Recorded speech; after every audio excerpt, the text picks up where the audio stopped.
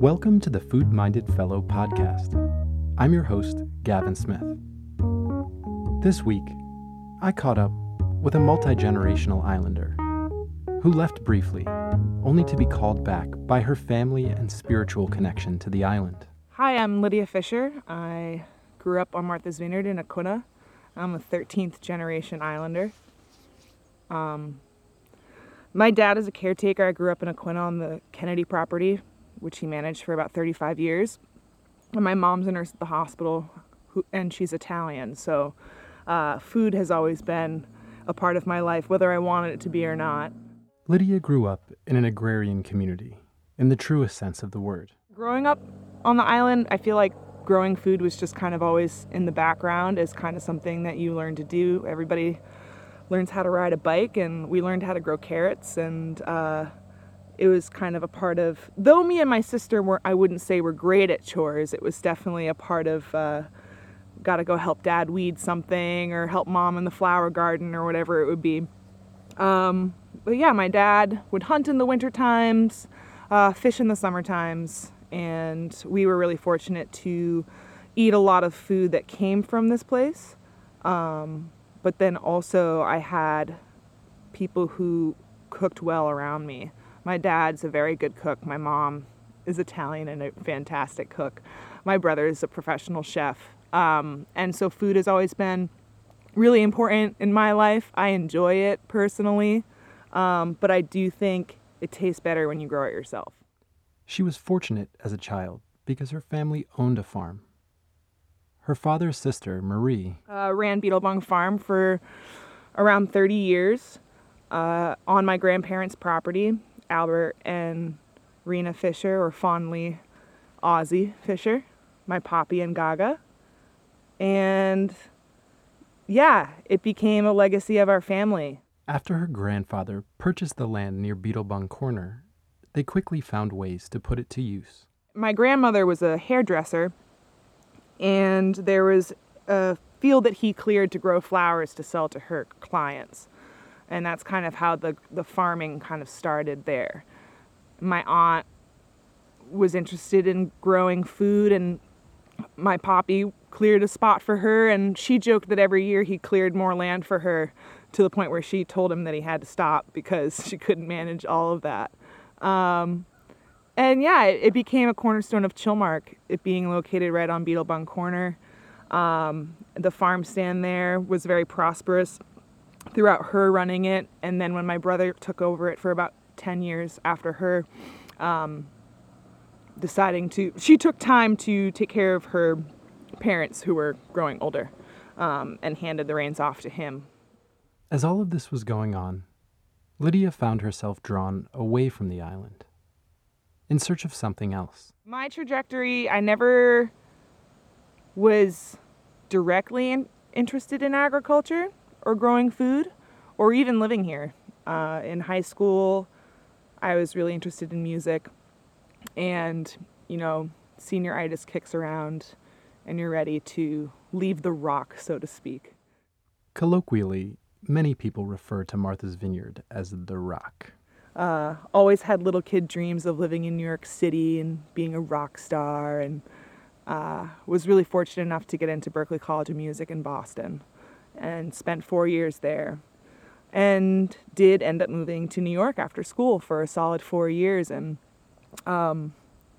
went through a pretty insane life experience and quarter life crisis, so to speak, of realizing that wasn't what I wanted to do. I didn't have the heart for turning my music into a career, though music is still a really important part of me. And I'm very flattered across the island. People ask me what I'm doing with my music, and what I'm doing with my music is very personal. And I do gigs here and there. I'm not great about advertising them.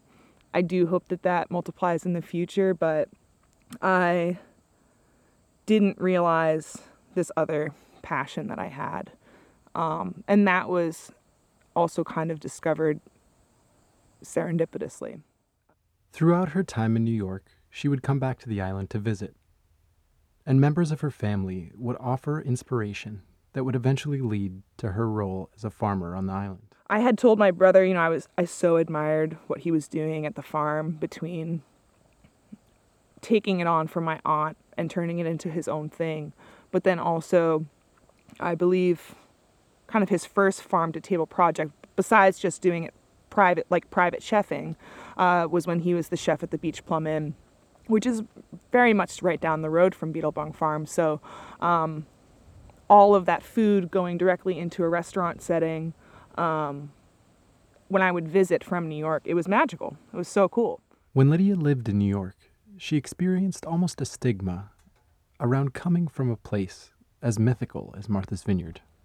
No, the perception of Martha's Vineyard is really strange because I think that, if I'm going to be frank, the image that people get is of one town, which is Edgartown. And I didn't spend hardly any time in Edgartown growing up, so I don't really relate to the khakis and pastels and the salmon shorts that people so fondly or not refer to the vineyard as being the home of. And yeah, I did find that when I lived in New York or when I lived in Boston, that to mention I was from Martha's Vineyard, it was a mumbled, I'm from Martha's Vineyard, because the general perception is, oh, like you must have a lot of money, or you must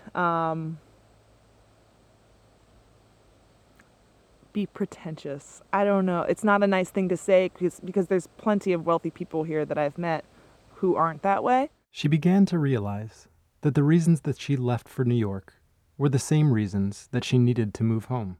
I left the island because I wanted to be anonymous. I wanted to try different foods. And I wanted to experience like a different type of community. And then the reasons that I moved back to the island was I wanted my old community back. I wanted support from people that I knew and that I grew up with. And the food that we have here is like nowhere else. Oh, I just teared up. It really is. Like, I'm so much healthier eating the food here than trying to eat in New York. I don't know what it's like to grow up in New York, but in the areas of Brooklyn that I did live in, Key Foods being one of the closest grocery stores, I wouldn't buy produce there. And it could be perceived in a snobbish way, but that's just not what vegetables are to me. She had grown up eating vegetables that were raised by her family, and family dinners were a cornerstone of her childhood. I was really fortunate to have a family that sat down and ate dinner together every night. And I know that not even every person on the vineyard has that, but that was something that was enforced in our family, again, being a dinner that was, for the most part, grown here most of the time, at least in the summer times.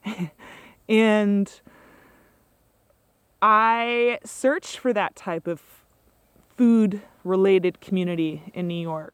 And though she had many friends who considered themselves foodies, it was like pulling teeth to have someone bring a homemade dish to a potluck dinner. And so I moved back here on a whim. I had stumbled into working in television casting and was making really good money and thought maybe it would recolor my experience there. But I found myself without work one August and just applied to Morning Glory Farm on a whim, knowing I had a lot of friends that had worked there, and it being a really big crew with a lot of departments that I could really kind of steer myself into a focus if I wanted, or that I could just get my hands dirty in the clean dirt again. And I applied on a Friday. I got an email back 3 hours later saying, we'd love to have you start on Monday if you're free. I came back on Sunday, started on Monday, and by that Wednesday, my good friend Lydia Sylvia dropped me off in the tomato field to harvest sun golds by myself. And I found myself tearing up. I was like, this is what I want to do forever. That experience made a lasting impression in more than one way. Tomatoes have become my favorite crop. And I don't know if that's just because it was where I got dumped when I first started back here, but I joke that they're a very high maintenance plant, and I'm a very high maintenance person to a degree. Once Lydia recognized that farming was the life for her, it was time to start working on her own project. I started at Morning Glory, and it was kind of hard to transition out of there into starting my own project, but She's received nothing but support from the local community, including Morning Glory Farms. Simon Athern, who's the CEO there, his family house is right down the road from my farm. They've moved their flower production for Morning Glory Farm over to his house, and I stop in there all the time to, see what they're doing, but I know that I can pick his brain or borrow a tool, and I consider him a mentor of mine. When she had first started farming at Morning Glory, she had no intention of making it a career. I had originally applied to Morning Glory because I really thought that I was going to be here for a month, and I was going back to New York. And as much as I would have loved to go and work for my brother, I just really wanted to be permanent in wherever I was going to be, and didn't want to lend him a hand without knowing that I was going to be committed to, because it's different when it's a family farm. It's about commitment. You have to be out there every day. I worked at Morning Glory for a year when I decided that I wasn't going back to New York. The next season, I acquired housing in a shack on the Beetlebung Farm property, my family's property, through my brother, and I was working part-time at Morning Glory and part-time at Beetlebung. And it just kind of became this gradual shift.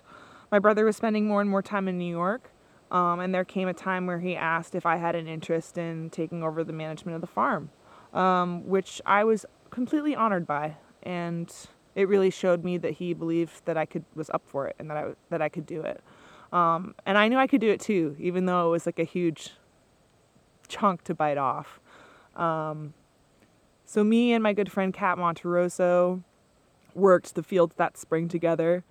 It was a tremendous amount of work, but it was magical.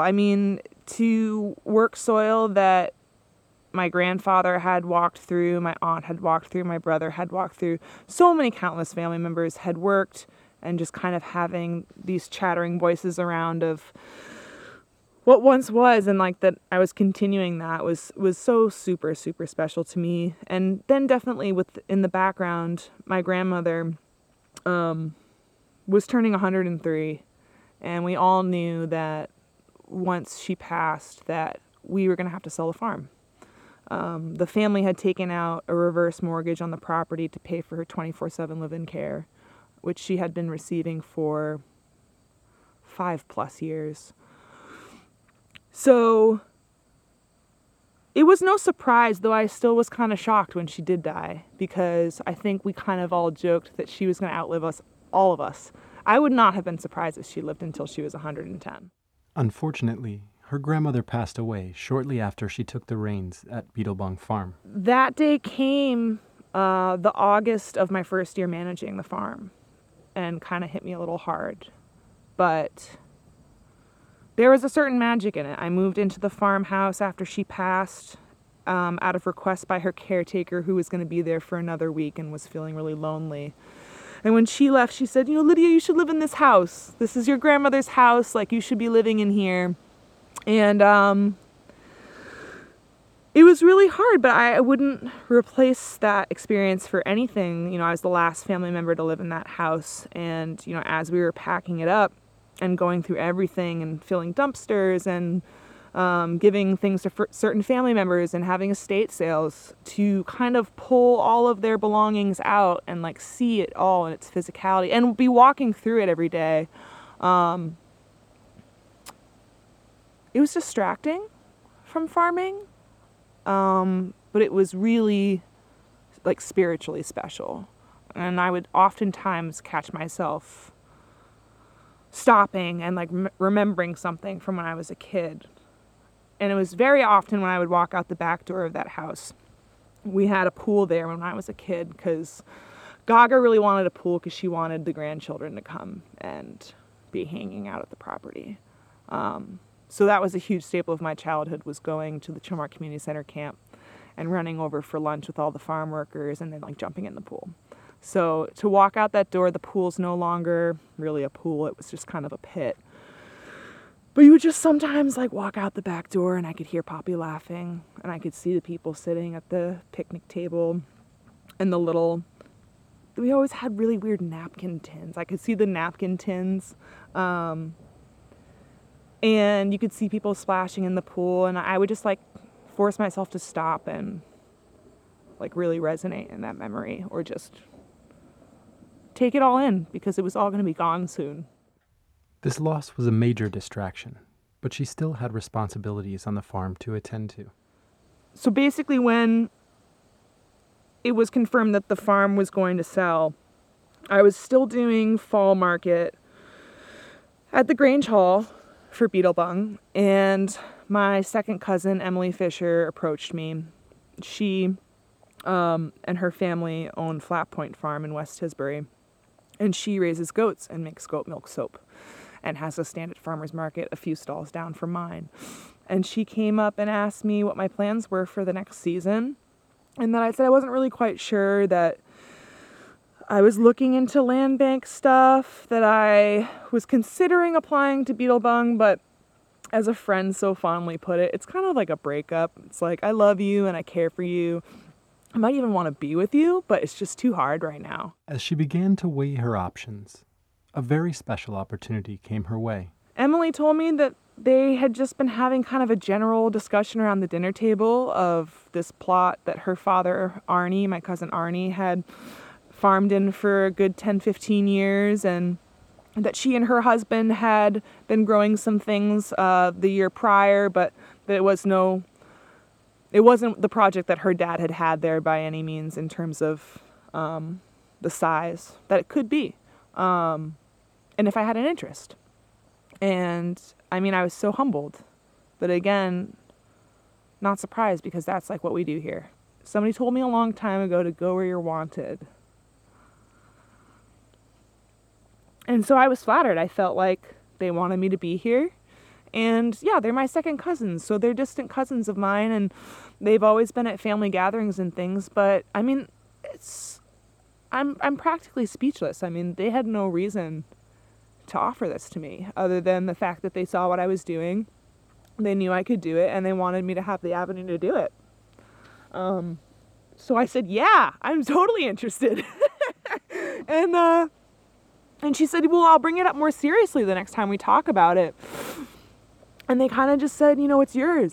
There's something uniquely old school about this kind of community and family support. And it unifies the community on Martha's Vineyard. What's special about farming on the island, specifically with smaller farms, is that it is sustainable. I've said many times to people that I know that I couldn't do what I do here if it wasn't for this community and what this community harbors. It's definitely not for everybody, but we are a seasonal community here. And what that means is that our population in the summertime multiplies by at least 12. And a huge part of the vineyard, I think, that people seek is this type of small town farming and fishing.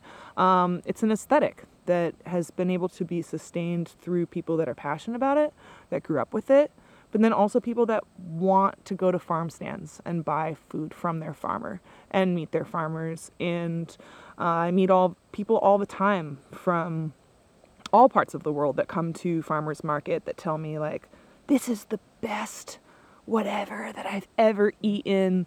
And it's so special to them. And it makes it special to me because I'll see this same beautiful fruit that they're talking about 15 times that day. But they've never seen food like that before. Lydia feels as though she's almost a part of the fabric of the island. She's consumed its nutrients and bounty for years, and her family for generations. I think about how much nutrient I've absorbed from this specific earth, and then to grow that for my community and give people that same experience feels really spiritual in a weird way. So like, I feel a certain energy from growing and consuming this food that I don't think I could have anywhere else.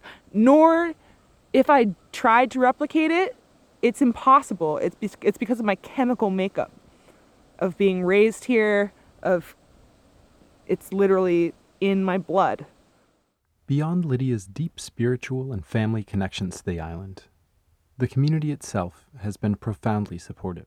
Farming on the island, what's really unique about it is that it's not competitive, at least not in my experience. And one would think, there's a lot of really small farms on the vineyard, and also even farms that are just solo managed like myself. And you would think that that would draw a comparison in some way of like, well, this person's doing the same thing as Lydia Fisher, and what does that mean? Or if the farms are located in the same areas, that you're minimizing your clientele. But what she found was something different. It's extremely supportive, but it's also collaborative. And for me, since the very beginning, I could list a half a dozen names of the people who I barely knew that helped me out. When I asked Lydia about growing up on Martha's Vineyard, she was quick to point out that her experiences are unique, and not everyone grows up the same way on the island. I know that I personally had a completely different experience growing up on the vineyard, growing up island, versus those who grew up in Eggertown, Oak Bluffs, Vineyard Haven, which are the towns. We live in Farmtown. West Tisbury, up island, tri-town, whatever you want to call it. This is where all the magic happens. I might be biased, but I think that Aquinnah is the most beautiful town on Martha's Vineyard, and it's largely because it's mostly untouched.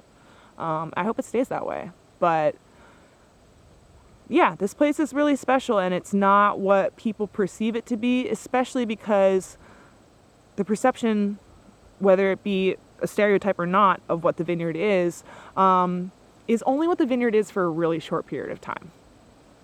4 or 5 months. 6 months if you want to stretch it. But then the other half of that 6 months is, it's cold. People are a little bit more secluded, but you can go into the grocery store and you're going to say hi to 2 of your cousins and 5 of your neighbors. And one quick story, the other day my dad went to the grocery store and he forgot his shoes, and he just sat in his truck and waited until he saw a friend that would go inside and buy bread for him because he wanted to make PB&Js on his fishing trip the next day. I mean, there's nowhere else in the world that you can sit in your truck and your friend's going to come along. I mean, it's special, and it's a special type of community, and I'm sure my dad's friend gave him hell for it, but it's just a different experience here. Even though she has deep family ties, she sees it as a privilege to live on the island. I can't say it enough. I could never do what I do without this community and having a big family here, for sure. I mean, I try to check my privilege about that all the time. Even if you don't have land here and you live here, you're extremely privileged to live here in this community. After finding her passion and honing her skills, she's found that a specific subset is the perfect outlet for her small production. I feel like my experience with having great cooks in my family and my brother being a chef is I really love growing food for chefs. Though she does sell at the farmer's market, she doesn't currently have a farm stand, and there's a short window to deal with fresh produce before it spoils. It can be a 2 or 3 day window for certain crops of, if I pick this now, this has to go somewhere. In a situation like this, it's important to figure out some sort of marketing strategy. So Lydia got to thinking. What is going to make you noticed? So for me, I like to grow really pretty food. I like to grow boutique type vegetables. I could see how maybe some people think that's a little bit kitschy, so to speak, but the emphasis is more so on that it tastes good. So I'll try new things that I think look pretty, but if they don't taste good, I'm not growing it the next year. As a chef, I'm always looking for something else to work with. At moments in the summer, it's difficult to find diversity among the crops from our different farms. But Lydia is willing to take the time to experiment and work on producing some new ingredients for us to work with. My biggest surprise this year was the Mexican sour gherkin cucumber, or more fondly called cucamelon, which is a tiny little sour cucumber that looks just like a watermelon, but it's no size bigger than a grape. This year, she decided to set aside one of the island's common crops in order to experiment with these little cucumbers. I hate harvesting beans. It's backbreaking, it takes forever, and you have to do it every day or you're just going to lose your whole crop. Everything's going to get overgrown. The pods are going to be tough. It's not going to encourage new growth. And I frankly just don't like them very much. So I was like, I know that this plant is going to be a tough thing to harvest, a tough thing to potentially maintain. I might not get that much out of it. But boy, was I surprised. It was a very well producing plant. She found herself spending hours each week harvesting their bounty. And a more exotic crop creates a much larger demand. What was really special about it is that they tasted awesome. They tasted awesome, they looked awesome, and it was the number one thing that brought people to my farmer's market stand. What is that? Please try one. Let me get some. And creating those relationships with people, having people try new food, that's like really what brings me joy from it is yes, I love the solitude of farming and kind of the meditative spirit of it and how it forces me to connect with the earth and with myself, especially being by myself most of the time farming. But then when you bring it to market, hyper-socialized environment, I'm so excited to talk about it. And it makes other people excited. And it's a ripple effect of just excitement. So I love it. As she looks to next year, I really look forward to next season to not be restarting a farm again, as I have for the last 2 years. But there was growth that happened. As she looks to the future, she hopes to sustain this growth. Let me tell you why I called my new project the Garden Farm. One, most fondly, is my Aunt Marie, when she ran Beetlebung Farm, always fondly referenced working as being, I'm in the garden. Oh, I'm in the garden today, or meet me at the garden, or... And part of it is like an ode to her, but then also I have another small garden space over at my landlord, Tom Hodgson's place, that he's given me a little section of his garden where I have my Brussels sprouts and celery. I grew cabbage there as well as radicchio.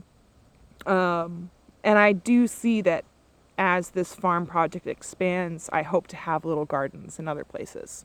So it's just kind of that idea of a mixture of nostalgia, but then the practicality of it all. And I definitely can tend to be a more corny, dad joke, pun-driven person. So the garden farm just kind of felt really right for me. We've all heard the expression, food is love. And this idea is evident in every piece of produce that is fortunate enough to be raised by Lydia. To find out more about Lydia Fisher and the Garden Farm, you can visit my website, foodmindedfellow.com, and search for the episode on the podcast page. While you're there, you can learn more about my private chef services on Martha's Vineyard. Read some articles that I've written about fishing and cooking on Martha's Vineyard, as well as check out my merch store. Tune in next week when I visit Mermaid Farm and make cheese with Jessica Miller. This podcast was funded in part by the Massachusetts Office of Travel and Tourism.